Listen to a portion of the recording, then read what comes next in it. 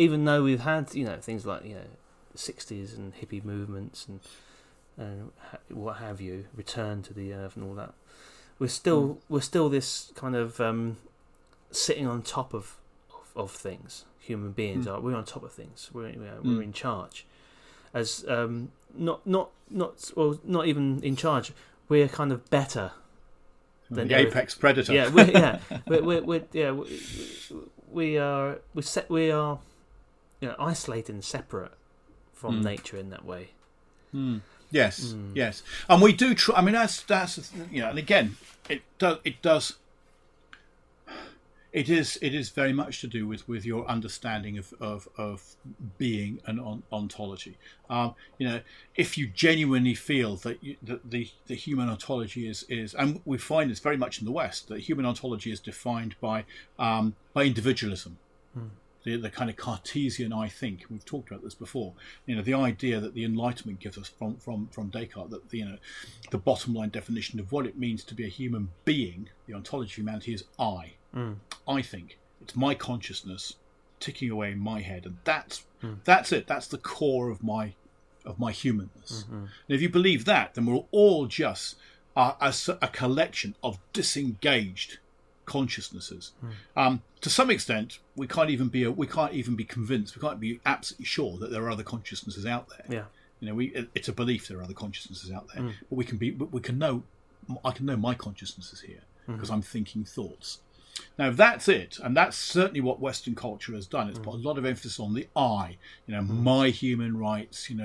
I did it my way. I think, therefore I am. It's all very much that kind of individual, and that feeds into kind of capitalism and so on. Kind of that sort of stuff. If your understanding of human ontology is such that you say actually we're open-ended, that we are not our own answer, that we are dependent. That we cannot exist. We are not complete existences as an individual. Our existences are only kind of in any way complete when we start to form communities. Then that gives you an entirely different ontology, and that different ontology then spills out into a different ethic and a different politic and so on. So you get people like Levinas, for example, or some of the other postmoderns like Foucault and so on, kind of saying, well, human being is not something you possess in the way that perhaps Plato might suggest you possess. Your ideal self, your ideal form, your whether you're a gold soul or whatever, and that soul is kind of something that can transmigrate elsewhere. People like Hegel, Levinas will be saying, well, actually, no. What is human? The human being is what takes place between us. It's something that generates between. So if you get two entities engaging with each other, then what happens between them creates an enhanced being, which is why Hegel says, you've got the dialectic, the thesis and the antithesis. Not that he uses those terms, but those are the terms we're familiar with. You've got the thesis, which is kind of perhaps you, and then you've got the antithesis, which is me. I am not Danny. So that's the antithesis to you. You're Danny, and I'm not Danny. And then somehow, as we engage with each other, we create something, a third thing, a third manifestation of our being, which is somehow better than just the original isolated bits. And Hegel says that's how the universe kind of grows. So that third better thing that we are doing here, maybe that's the podcast. Maybe the podcast is our synthetic third aspect of our identity, which then goes out, and other people engage with that through the website, through the Facebook page, and through listening to the podcasts, and then maybe that creates different connections, and so being starts to kind of grow and develop. So you don't possess being. Somebody's once, the famous phrase around this is one's being is in becoming. Being is not something you possess. Being is something that is constantly becoming. You are becoming human. And I quite like that as an ontology. The idea of a static ontology where you've got this, and I think lots of and it's an ontology of fear. I think it's one of these things that when you have that ontology where this is what we are, and anything that deviates from this is a deviance. So basically, if you're not this, anything that tries to kind of change that or modify that is in some way an attack on who I am, and I'm not having it. Yeah. So I will then put my foot down, and I will say, you are not human, and you are not human, and you're a deviant, and you have no more right to live on God's clean earth than a weasel. And you make all these kind of pronouncements, but out of fear that somehow your identity, your being, is going to be compromised. Whereas the ontology, which says every time you encounter something new, your ontology is enhanced. Yeah. Gives you I believe, I know I'm spinning this in a positive because that's how I like to see it, but for my money, that understanding of ontology as something in process, I think is a less fearful one, and gives rise to less aggression. It's just better, Danny. It reminds me of a quote. I think it's Germaine Greer, but it's very Nietzschean. It's about security.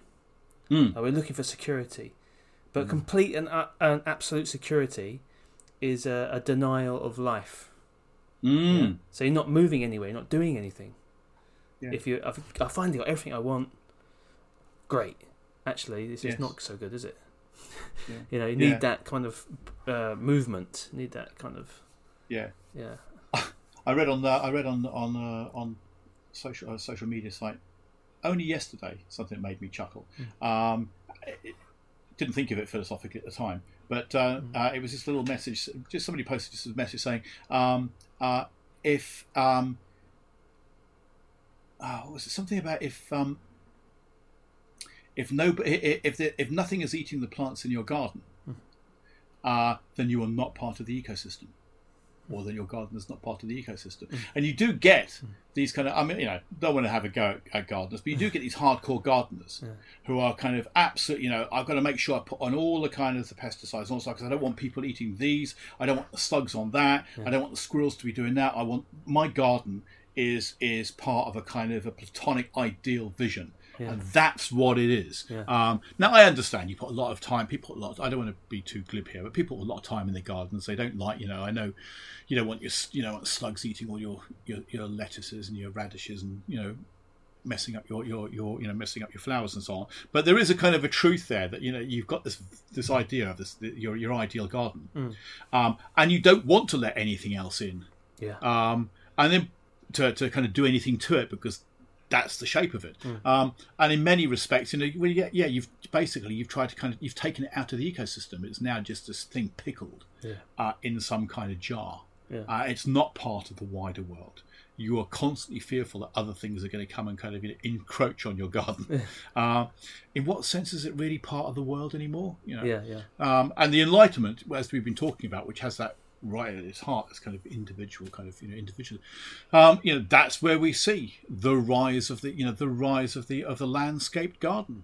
The kind of these gardens all meticulously laid out, and the flower beds all meticulously laid out, and you can go to stately homes now which are designed in that kind of idealized Enlightenment way, and you can see all these things. Not a blade of grass out of place. What's that guy's, everything nice, meticulously laid out. The guy. Is like a gardener, I think around this way somewhere. Capability Brown. Capability Brown? You've heard? Yeah. I don't know much about it. Which is a great name, isn't it? Yeah, that's the name. Yeah. So he was, I guess, like a landscape artist. Yeah. With a name like Capability, you'd have to be good at something, wouldn't you? You couldn't just be crap at everything. Yeah. I've got to find something I'm good at, otherwise my name makes no sense. Yeah, I think that's true. And then you do get people. You do get the kind of romantics. Responding to that and starting to say, well, let's just build follies, just stuff that doesn't actually serve any purpose. We'll just stick it in the garden. Let's just create a section. And we're getting this now. You're getting. So I'm not a big gardener, but I know a number of family members are into gardening. And you're now getting a lot of emphasis on trying to create kind of like sort of like a meadow vibe in your garden. So rather than just having your lawn all nicely kind of manicured and whatever, give over part of your garden, just turn it into like a meadow, just let it kind of overgrow a little bit. Let all the animals come in, bees, butterflies and insects and stuff, and just have, and just kind of open it out to the world. So the world leaks into your garden. Oh, it sounds like my garden. No, your garden is a piece of crap. You know that because you just don't do anything in that. It's true. So I think that, so ontology, I think that's the next. I think that would definitely be the next stage. What kind of beings are we? Are we ethical beings? Are we beings, that have any kind of value? I mean, certainly, religions over the generations have defined human ontology as being in the divine image. There's a spark of the divine. There's some kind of they're creations of the divine, and therefore, by definition, they have value because the celestial, the transcendental divine artist, if you like, has created the Danny, and it has value because of the artist's intention. So it's kind of he's created the Danny. It's the only Danny there is. It's a unique piece. Basically, it's kind of God as Banksy. It's a kind of unique thing that God has done. So it has to be treated with Danny has to be treated with respect. Because God chose to bring this being into existence. So a lot of religions see kind of human existence as being of absolute value and making ethical demands, which is why most religions just say don't cheat, don't murder, don't kind of do any harm. It's because that's these people these people have their ontology, their being is valuable. Yeah. Now, of course, without that, we have to kind of rely on other reasons, I guess, for why, if at all, human beings have an ethical value. They are beings of ethical worth. I've got three things that popped into my head. So number one, whole three. Three, yeah. I'm going to forget all of them now. No, first one is instinct. Okay, it comes to my head. So, like for example, if you're a parent, there's instincts at play, not just love. Instinct. You protect your children. Yes, almost subconsciously as well as consciously. It's a drive. Yes. And then you have empathy. I think Ricky Gervais was also talking about comedy like this. See a guy, another Stone Age man, hit his head. That's the first joke. But there's empathy. There's empathy in that because you're thinking about the other person's pain. So that's empathy, and then love. And so obviously that's a massive thing, and it can mean lots of different things. So those three things, I think, are the kind of building blocks for an ethics, in my opinion. Yes. Start from Danny is now finished tie-dyeing his t-shirt. He's put it on. He's now plaiting his hair. Yeah. And has put some sandals on. Yeah. So well done. And we're getting in that direction. Yeah, I like that. I mean, I think that's important. That whole idea of, I mean, when you think about it, that whole idea of empathy, is I think kind of at the core of, for example, Kantian ethic. I mean, I know it's not construed that way, but Kant basically says, see this in other philosophers as well, essentially kind of don't do anything to other people that you wouldn't want them to do to you. So don't come up with don't behave in a way that you wouldn't want to become a universal law. That's the categorical imperative. So if you're going to do something, you have to say to yourself, okay, I'm going to lie now. Okay, if you're going to lie now, you have to ask yourself the question, would you want everybody to be lying all the time? Because if you do, then that's fair enough, then you can adopt that. But if you think that would be a bad thing, then you must moderate that. And that's a form of empathy. You're kind of thinking, okay, well, how will other people feel if I do this thing? How are they going to feel? How would I feel if they did this back to me?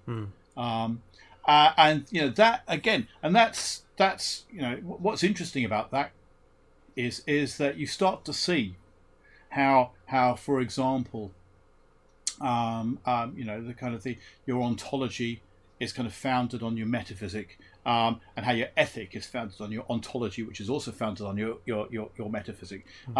Because you have to start asking questions. Well, why are human beings valuable? Why should I be concerned whether the other person feels bad or not? Even if I can empathise, they'd feel really bad about that because that's how I feel. Why would that matter?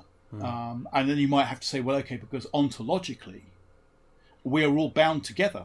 So whatever happens to you happens to me in some form or another in the big picture. Whatever happens to you happens to the world, which eventually kind of impacts on us all. So that's how I understand ontology. So and that's metaphysically informed. So that's how I'm going to behave ethically. So I can see. So I think a lot of ethics that are not perhaps religiously informed are either informed from a utilitarian point of view, as we know, which is kind of, well, we'll just try and make as many people happy as possible and do what kind of works, or we take a view which is to say, well, would I like this to be done to me? How would other people feel if I did this to them?